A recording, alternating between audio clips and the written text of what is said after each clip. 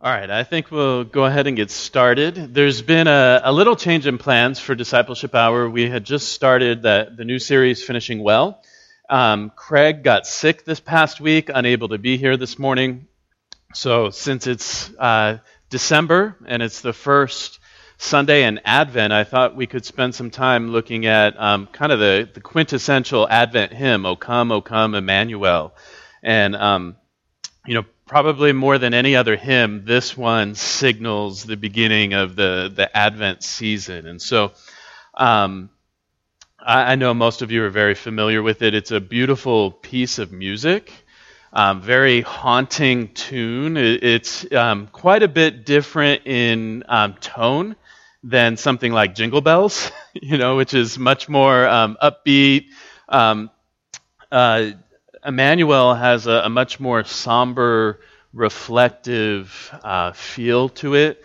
And then the lyrics themselves are just full of longing, full of anticipation and hope. And so what I want to do today with you, and I did a bit of this last year, I want to explore the background of the hymn with you because it's a very rich background, and I think it'll help us appreciate the hymn a bit better. We're going to sing it together at the end of the class. So Kevin and Darcy and Piper are going to come up at the end of the class and lead us, and we're going to sing it after we've thought about the hymn for a while. And then you'll be prepared because we're going to sing it in the service as well. So you'll have a leg up on everyone else. Your vocal cords will be warm and ready and prepared.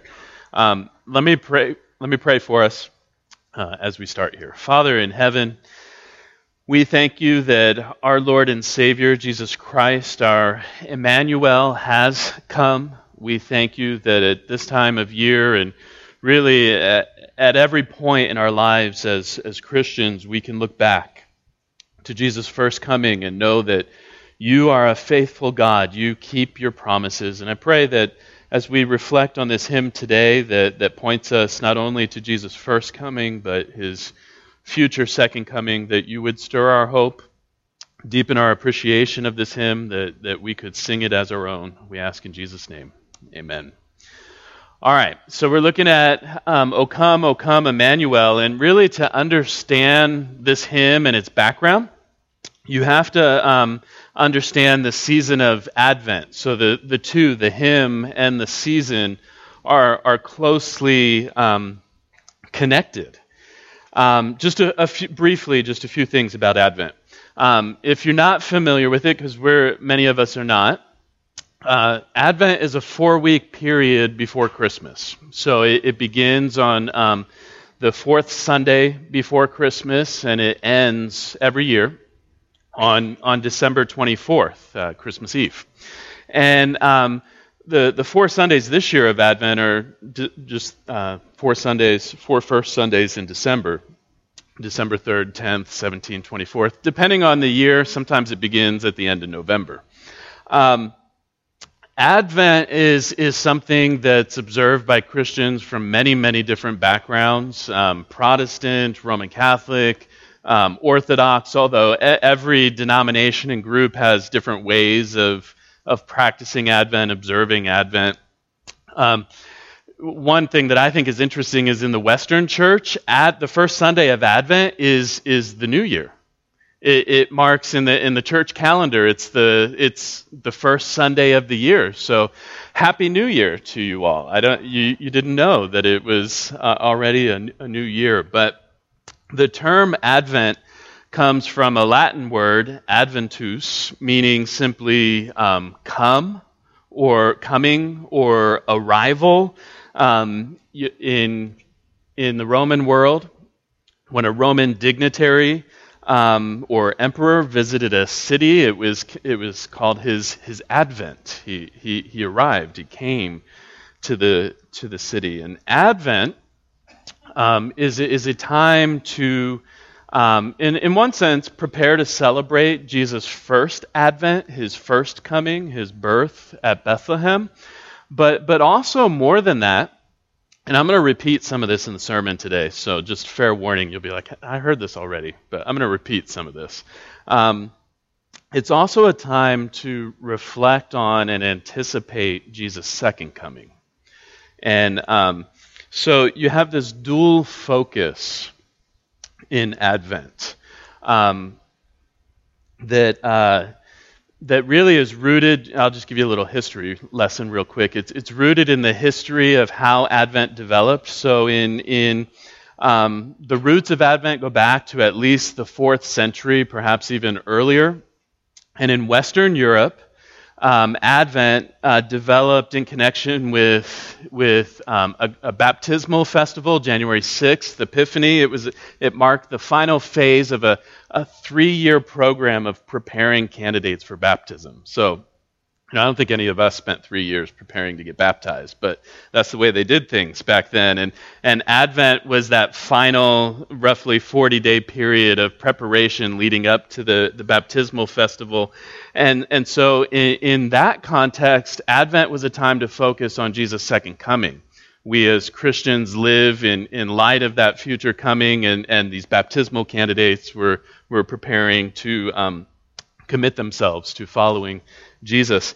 In Rome, on the other hand, Advent developed as a way to prepare to celebrate the birth of Christ at Christmas. And so over time, you have these two streams merge, where now in modern contemporary celebrations of Advent, it has that dual focus, both looking back to Jesus' first coming, but then also looking ahead to his second coming.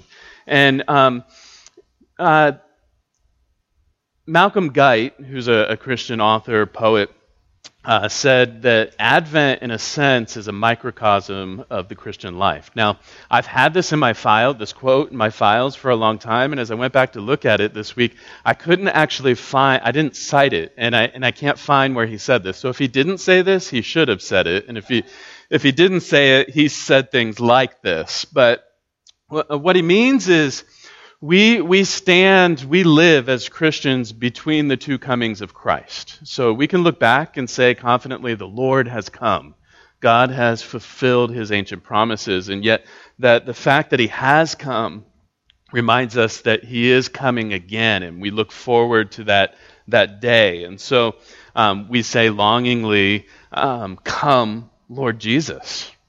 And so this is really where we live all the time as Christians, the already not yet tension. The Lord has already come, but he has not yet brought in the fullness of his kingdom. And so, O come, Emmanuel, the hymn really embodies that reality of where we are, where we live as Christians, living confidently in light of Jesus' birth, life, death, and resurrection, but living longingly and expectantly for him to come again. So let me give you some of the history of the hymn. It's an ancient Latin hymn. The metrical form of the hymn was composed as early as the 12th century, but the lyrics for the hymn actually go back a number of centuries before that, to at least the 8th or 9th century. And the lyrics come from 7 Latin plain song chants, antiphons, if you know the term. An antiphon is just a brief prayer that's said or sung during a worship service. And the hymn we sing today is basically a paraphrase of these ancient Latin songs, and we're going to look at them in a moment. So when we sing Emmanuel, when we sing the hymn, we are joining our voices with Christians who have been singing these words for centuries, expressing their longing for Christ's coming through this hymn. A little more background on the hymn. It was translated into English by this man, John Mason Neal, an English clergyman. He translated it in the 19th century, first appeared in one of his hymnals titled Medieval Hymns and Sequences. Later, in 1854, the English version of the hymn, appeared with the tune that we use today, Veni Emmanuel. Veni is the Latin for come Emmanuel. The tune, the origin of the tune is obscure. We don't know exactly, we can't pinpoint exactly where it came from, but many Scholars of the hymn think that it originated in a 13th to 15th century funeral procession. So that can explain some of the minor key feel of the hymn. A couple of notes about the version in our hymnals. Different versions of the hymn can be found. So if you go Google online, you might find some with more stanzas, less stanzas. You might find versions of the hymn where the stanzas are arranged a bit differently. The version in our hymnal is quite common. 5 stanzas. So it doesn't have a stanza for all 7 of the ancient Latin songs, but for the majority of them. What I want to do to help us, just appreciate the hymn a bit more is look at these ancient Latin songs. They're very short. The O antiphons. They're called the O antiphons or the great antiphons because they begin with this invocation, O. Each of them starts like that. They are prayers to and about Jesus. So they're calling on Christ. And these songs, they originated in medieval European monasteries, so way back. This is a close-up of a document from roughly between 990 and 1000 AD from a monastery in Switzerland. And you can see, even if you don't know Latin, you can see very clearly over on the left-hand side the big O's.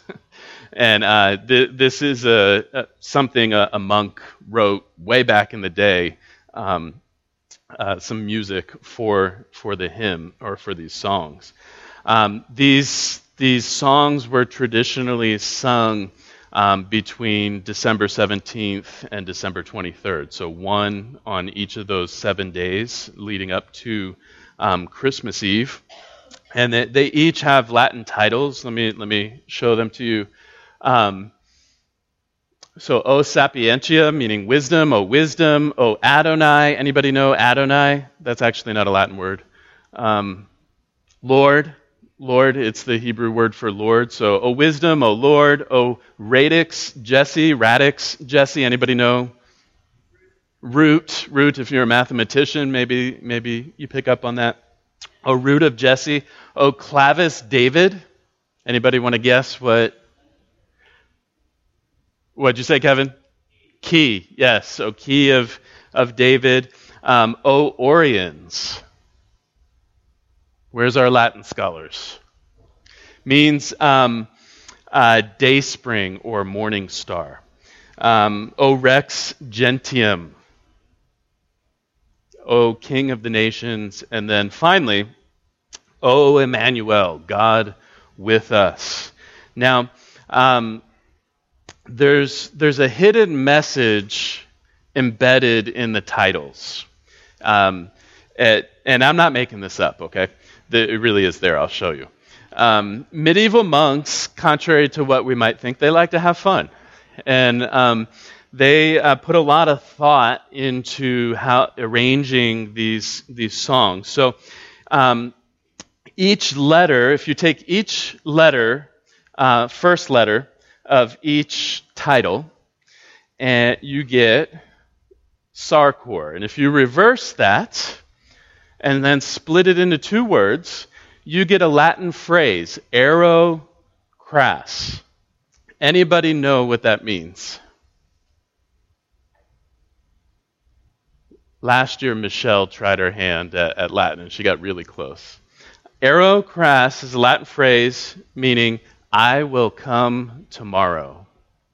And remember what I said, that they sung each of these on one of these each day leading up to Christmas Eve. And so the final O Emmanuel would be sung on December 23rd, the day before Christmas Eve, the day before official Christmas celebrations would start taking place. And so you have kind of this message, if you've been singing them, in a sense, the monks are putting words in Jesus' mouth. I will come tomorrow. And so a lot of thought went into these songs and how they're arranged. And Malcolm Guite, whom I mentioned earlier, he said, in each of these antiphons, we have been calling on Christ to come to us. Now, standing on the brink of Christmas Eve, looking back at the message formed from the titles, we would see the answer to our pleas, tomorrow I will come.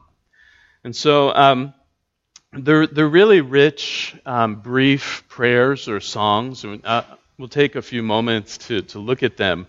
I want to take a few moments to look at them with you. The first, O sapientia, meaning wisdom. And so here it goes. O wisdom coming forth from the mouth of the Most High, reaching from one end to the other mightily, and sweetly ordering all things, come and teach us the way of prudence. So each of these songs has the same form. They begin with an O invocation, hence the name O antiphons.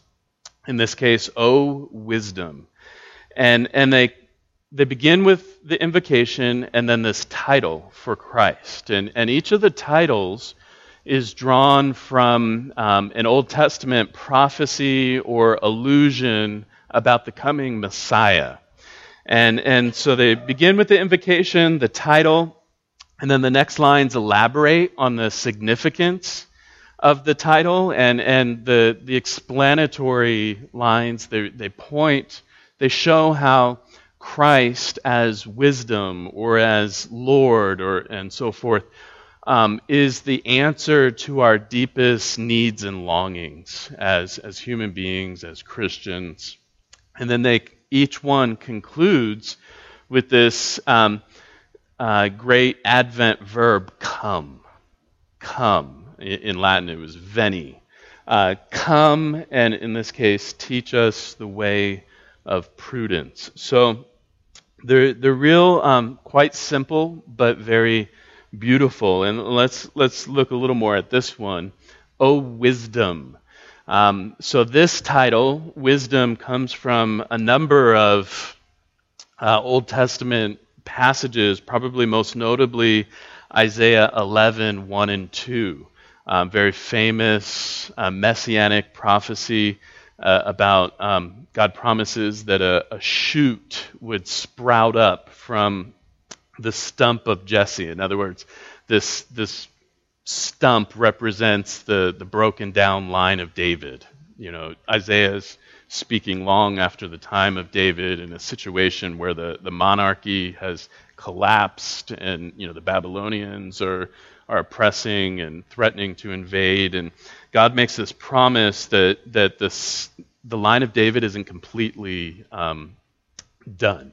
There's going to be a new king sprouting from Jesse, from David's line. And he says, and the Spirit of the Lord shall rest upon him, the Spirit of wisdom and understanding, the Spirit of counsel and might, the Spirit of knowledge and the fear of the Lord. And so you have Isaiah in chapter 11 and multiple places speaks of the coming Messiah as one who is filled with God's Spirit, the Spirit of wisdom. And then you have places like Proverbs 8 that personify wisdom and speak of wisdom as God's artisan in forming and fashioning the universe. And then, interestingly, you know, you've got some of that Old Testament background, and then Paul in 1 Corinthians, in the New Testament, Paul in 1 Corinthians 1 refers to Christ as our wisdom and our righteousness and our sanctification. And so this first antiphon, O sapientia, O wisdom, it is calling on Christ as the eternal Son, the wisdom of the Father, the one through whom all things were created. And come and teach us the way of prudence, of wisdom. And then the next, O Adonai. So Adonai being the Hebrew word for Lord. So, O Lord. Adonai in the Hebrew Bible, everywhere the proper name for God appeared, Yahweh, the scribes would replace that with the Hebrew word Adonai out of respect for the name of God. They didn't want to pronounce it. They considered it too holy. And so whenever they would come across God's proper name in Scripture, they would replace it with Adonai. And Lord is the most frequent title that Paul attributes to Jesus in the New Testament. And so you have the New Testament authors see Jesus as the divine Lord who appeared in this case, as this song is bringing out, O Adonai, O Lord, and leader of the house of Israel, who appeared to Moses in the fire of the burning bush and gave him the law on Sinai, come and redeem us with an outstretched arm. So this song links Jesus to the same God, appropriately so, who rescued Israel from Egypt, who appeared to Moses in the burning bush, who gave the law on Sinai, which is really interesting. This song pointing out that Jesus is both lawgiver, he gave the law at Sinai, but as the New Testament makes clear also, he's the fulfillment of all the law spoke of and pointed to.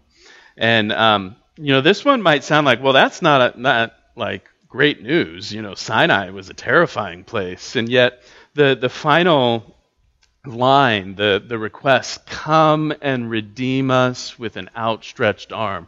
The God who descended upon Mount Sinai and gave Israel his law is the God who rescued his people from slavery in Egypt. And so, in Isaiah 33:22, we read, "For the Lord is our judge, the Lord is our lawgiver, the Lord is our king, and he will save us." And so there's good news here that Jesus is our Lord, our mighty king who rescues and redeems his people with a mighty arm. Next one. O radix Jesse, or root of Jesse, standing as a sign among the peoples. Before you, kings will shut their mouths. To you, the nations will make their prayer. Come and deliver us and delay no longer. Jesse, as I mentioned earlier, the father of Israel's greatest king, King David. And this title comes, I quoted earlier from Isaiah 11, comes from Isaiah 11:1 and 10. There shall come forth a shoot from the stump of Jesse, and a branch from his root shall bear fruit. And then in verse 10, in that day the root of Jesse, who shall stand as a signal for the peoples, signal or sign, of him shall the nations inquire, and his resting place shall be glorious. And so you can see this is almost taken verbatim from Isaiah 11. And this song is celebrating the fact that Jesus is the great king that God promised to his people, the descendant of David, who is worshipped by all peoples, not just Israel, but one who stands as a sign among the peoples. That's not meaning just a crowd, that means all nations, all peoples. To you the nations will make their prayer. Next one, O clavis David, or key of David. O key of David and scepter of the house of Israel, you open and no one can shut, you shut and no one can open. And then again, this request, come and lead the prisoners from the prison house, those who dwell in darkness and the shadow of death. Does anybody know where that phrase, key of David, comes from? It's like Bible trivia time. Maybe Stephanie's going to do trivia with the kids, before the service. Maybe this should be it. It comes from Isaiah 22:22. God speaking through Isaiah to Israel says, "And I will place on his shoulder," the coming Messiah, "I will place on his shoulder the key of the house of David. He shall open and none shall shut, and he shall shut and none shall open." Now, this is Isaiah, but you might be thinking, but I've heard this somewhere else before. Where else do you hear this language in the Bible? Yeah, Mark said Revelation.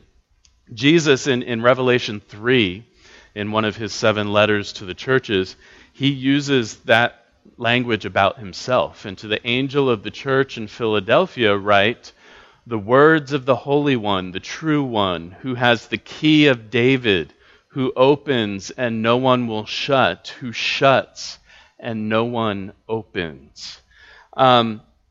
What does the imagery and the language of key, what does that symbolize? What does it signify? The key of David. It's about ruling authority. And so to see Christ as the key of David is to acknowledge that he is the true and rightful king, and a king of unchallengeable authority and power. Well, it can be challenged, but not successfully. The idea that he opens and no one can shut, or he shuts and no one can open, is that he alone has the power and the authority to do as he wills. And whatever he purposes and plans, no one can stand in his way. Well, what's interesting about this one, or this song, is the final request: "Come and lead the prisoners from the prison house, those who dwell in darkness and the shadow of death." And so you have this, calling on Christ as this exalted Lord, all-powerful sovereign, but asking him to use his power and his authority to deliver people, not to crush, but to open the door to the jailhouse and set the prisoners free.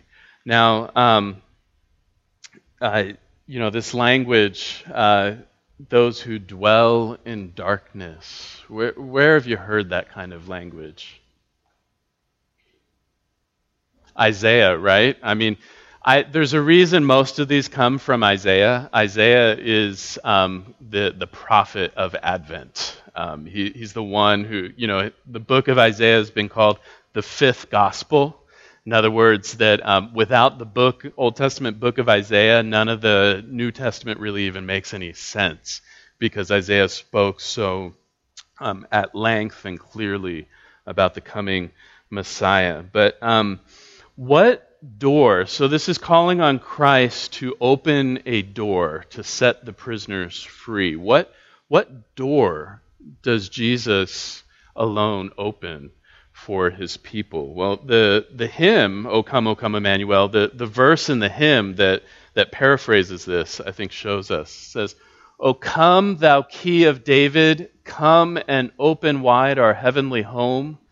Make safe the way that leads on high, and close the path to misery." Jesus opens wide the door to heaven, the kingdom of God, eternal life and resurrection, victory over death. He delivers those who are dogged by the shadow of death all their life. So,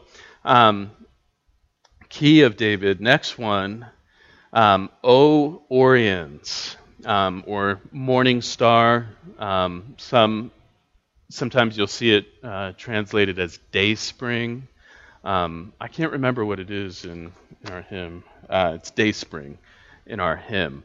Now this is an interesting one. Remember I said one of these was sung each day leading up to Christmas Eve.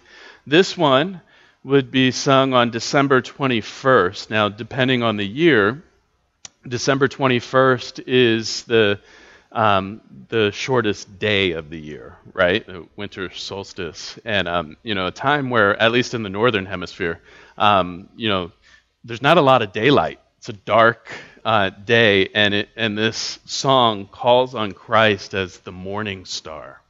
The morning star, because Oriens, that word was used to refer to the rising of the sun at dawn. Dawn is the time when day springs forth, hence the title Day Spring. It's also the time when a bright star becomes visible over the eastern horizon, the sun. In other words, it's the morning star. And so this title is not just from the fact that Latin word was used for the sun, but Isaiah 9, again, Isaiah 9, 1 and 2. I'll just read verse 2 for you. The people who walked in darkness have seen a great light. Those who dwelt in a land of deep darkness, on them has light shone. One of Isaiah's famous prophecies about the coming of Christ, that Christ comes as the great light, the bright morning star who shines the light of the truth, the light of God's gospel into the darkness of sin and death. Also, Malachi 4:2, just this wonderful statement in Malachi. But for you who fear my name, the Son of Righteousness shall rise with healing in its wings. You shall go out leaping like calves from the stall. There's a wonderful old hymn based on this verse, and it was redone a few years ago by a band called the Welcome Wagon. If you ever get a chance, look it up and listen to it. It's wonderful. They have kind of a fun take on it. But Jesus is the Son of Righteousness, the one who comes with healing in his wings to deliver those who sit in darkness and the shadow of death. Interestingly, Jesus refers to himself this way as the bright morning star in Revelation 22:16. So you have this beautiful poetic picture of Christ as the great light rising in the east, giving light to the world. And it ends with that call to come and enlighten those who dwell in darkness and the shadow of death. So just like, which one was it? O Key of David also uses this language of darkness and the shadow of death. So you can see, at least traditionally, the Advent season is not just about everything being merry and bright, right? It kind of dwells on the fact that the world is engulfed in darkness. The world before Christ came the first time, now the light has come, but much of the world is still in darkness. So the second to last antiphon, O Rex Gentium, O King of the nations, and their desire, the cornerstone, making both one, come and save the human race which you fashioned from clay. I won't go to all the different passages, but this language of King of the nations echoes Isaiah 2, Isaiah 9, which both speak about the Messiah's worldwide rule, worldwide kingdom. The cornerstone language. Anybody know where that comes from? Just guess. It's okay if you're wrong.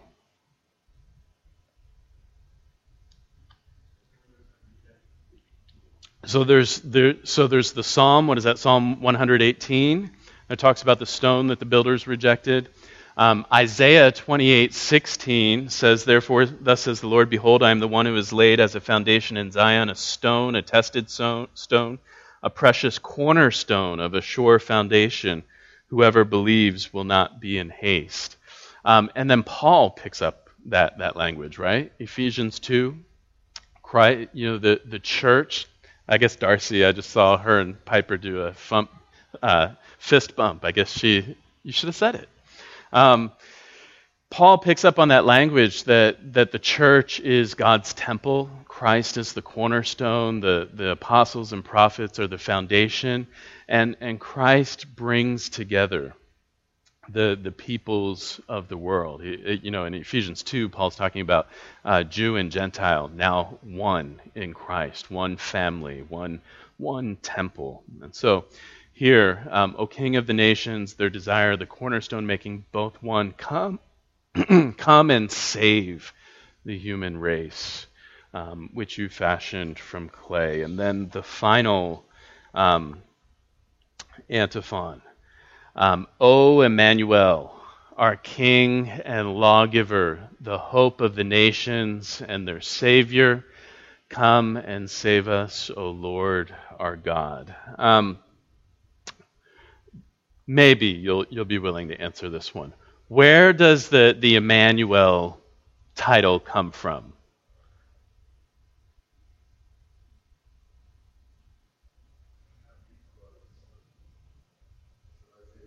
Yeah. So Isaiah 7:14, perhaps one of the most famous prophecies about Christ. Therefore, the Lord himself will give you a sign. Behold, the virgin shall conceive and bear a son and shall call his name Emmanuel. So Emmanuel with an E is the Latinized version of the name. Emmanuel with an I think, is the Greek transliteration. But Emmanuel means God with us, right? And as Mark pointed out, Matthew quotes this verse about the birth of Christ, that Jesus is God with us, the promised Messiah and Savior born to the Virgin. And this final song, let me go back to the hope of the nations and their Savior, and then you can just see again the longing. Remember I said Advent's a time of longing, of anticipation. It's come and save us, O Lord our God. Well, what should you do with these ancient prayers and songs? We're going to sing it in a moment, at least a paraphrase of these songs. But I would say, they're very rich in theology. They're very rich in devotional application. At the very least, you can find them online. At the very least, read them. I would even encourage you, maybe you follow this traditional pattern beginning on December 17th. Just recite and pray one of these. And, let them stir your imagination and your hope as you reflect on Jesus' first coming, but even more so as you begin to see we're still waiting for Emmanuel, right? He has come, but he's promised to come again, and these songs are just pressing on us our need. We want, we need, we long for Emmanuel to come and save us, to finish the work he started. We long for him to break into our lives in fresh ways. So that's a little bit of background to the hymn. I've got the lyrics to the hymn printed on the back of your handouts. And we're going to sing the hymn that has at least 5 of these prayers, paraphrases 5 of these prayers or songs. And our hymn adds the refrain, "Rejoice, rejoice, Emmanuel shall come to thee, O Israel." Israel, we say when we sing it. It adds this statement of assurance, that as we express these longings, we pray these prayers, there's this assurance he will come. And we can say in one sense the Lord has come, but as we look forward to his second coming, this hymn assures us he will come. A God with us, our Lord and Savior Jesus Christ, will come and set things right. So I'm going to have the musicians come and lead us in singing. I guess we might be able to see some of them behind the TV, but Let's let's sing. If you can stand, if you're able to stand, we'll sing together. And the lyrics are printed on page 4. I forgot to look up what it is in the hymnal. Do you know, Kevin? 104 if you want to use 194. Yeah, they're all in the 190s, the Christmas hymns. 194 if you want to follow along there.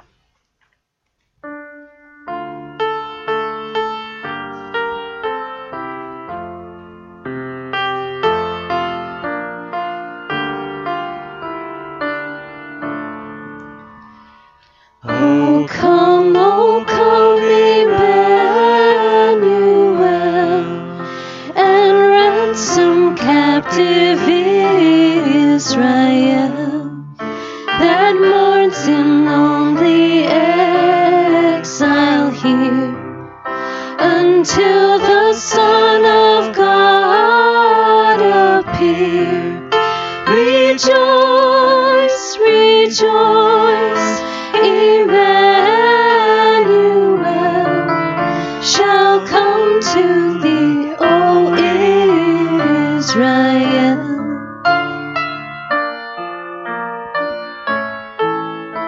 O come, thou Lord of might, who to thy tribes on Sinai's height in ancient times didst give the law, in cloud and majesty and awe. Rejoice, rejoice, Emmanuel shall come to thee, O Israel.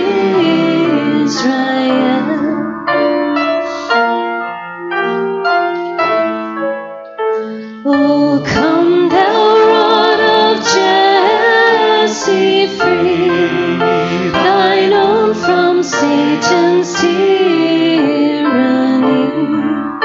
From depths of hell thy people save, and give them victory o'er the grave.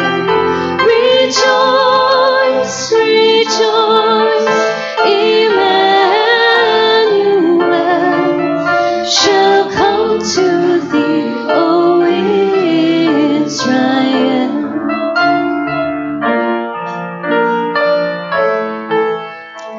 O come, thou day spring from on high, and cheer us by thy drawing nigh. Disperse the gloomy clouds of night, and death's dark shadows put to flight. Rejoice, rejoice, Emmanuel shall come to thee, O Israel.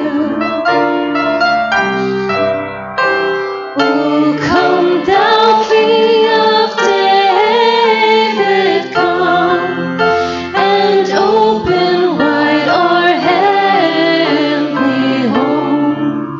Make safe the way that leads on high, and close the path to misery. Rejoice, rejoice, Emmanuel shall come to thee, O Israel.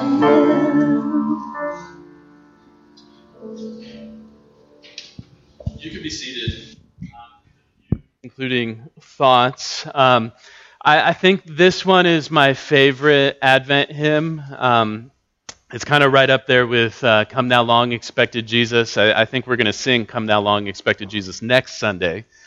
This Sunday, today in our worship service, we'll sing O Come Emmanuel. I've tried to convince Craig to have us sing this at other times of the year, but so far he hasn't He hasn't bought my line of reasoning. Anyone else think we ought to sing this song at more times than just Advent? I agree. Maybe I can get you all to pressure Craig to be like, come on, let's do it. But it's such a rich hymn, and really just captures, in one sense we're putting ourselves in the shoes of ancient Israel waiting for the coming of the Messiah, but in a very real sense, this is our posture, this is our plea as Christians. Come, Emmanuel, close the path to misery, usher in that new heavens and new earth full of goodness and life and beauty and righteousness. I think we should sing this every week this December. We're probably not going to, but I hope this lesson has been a little helpful in just kind of giving you some appreciation for the background of the hymn and the thought that went into even the ancient Latin songs, chants that it's based on. So that's it for this morning. We're going to break now. There's snacks outside, and then we're going to sing this. It'll be like 30 minutes from now. We're going to sing this. Let me pray for us. Our Father in heaven, we pray that you would send Emmanuel. We pray even that as we long and wait for Jesus' second coming, that you would give us fresh courage, fresh hope, fresh confidence that you are for us, and that Emmanuel will indeed come to us, and it'll be a day of great rejoicing. We pray in his name. Amen.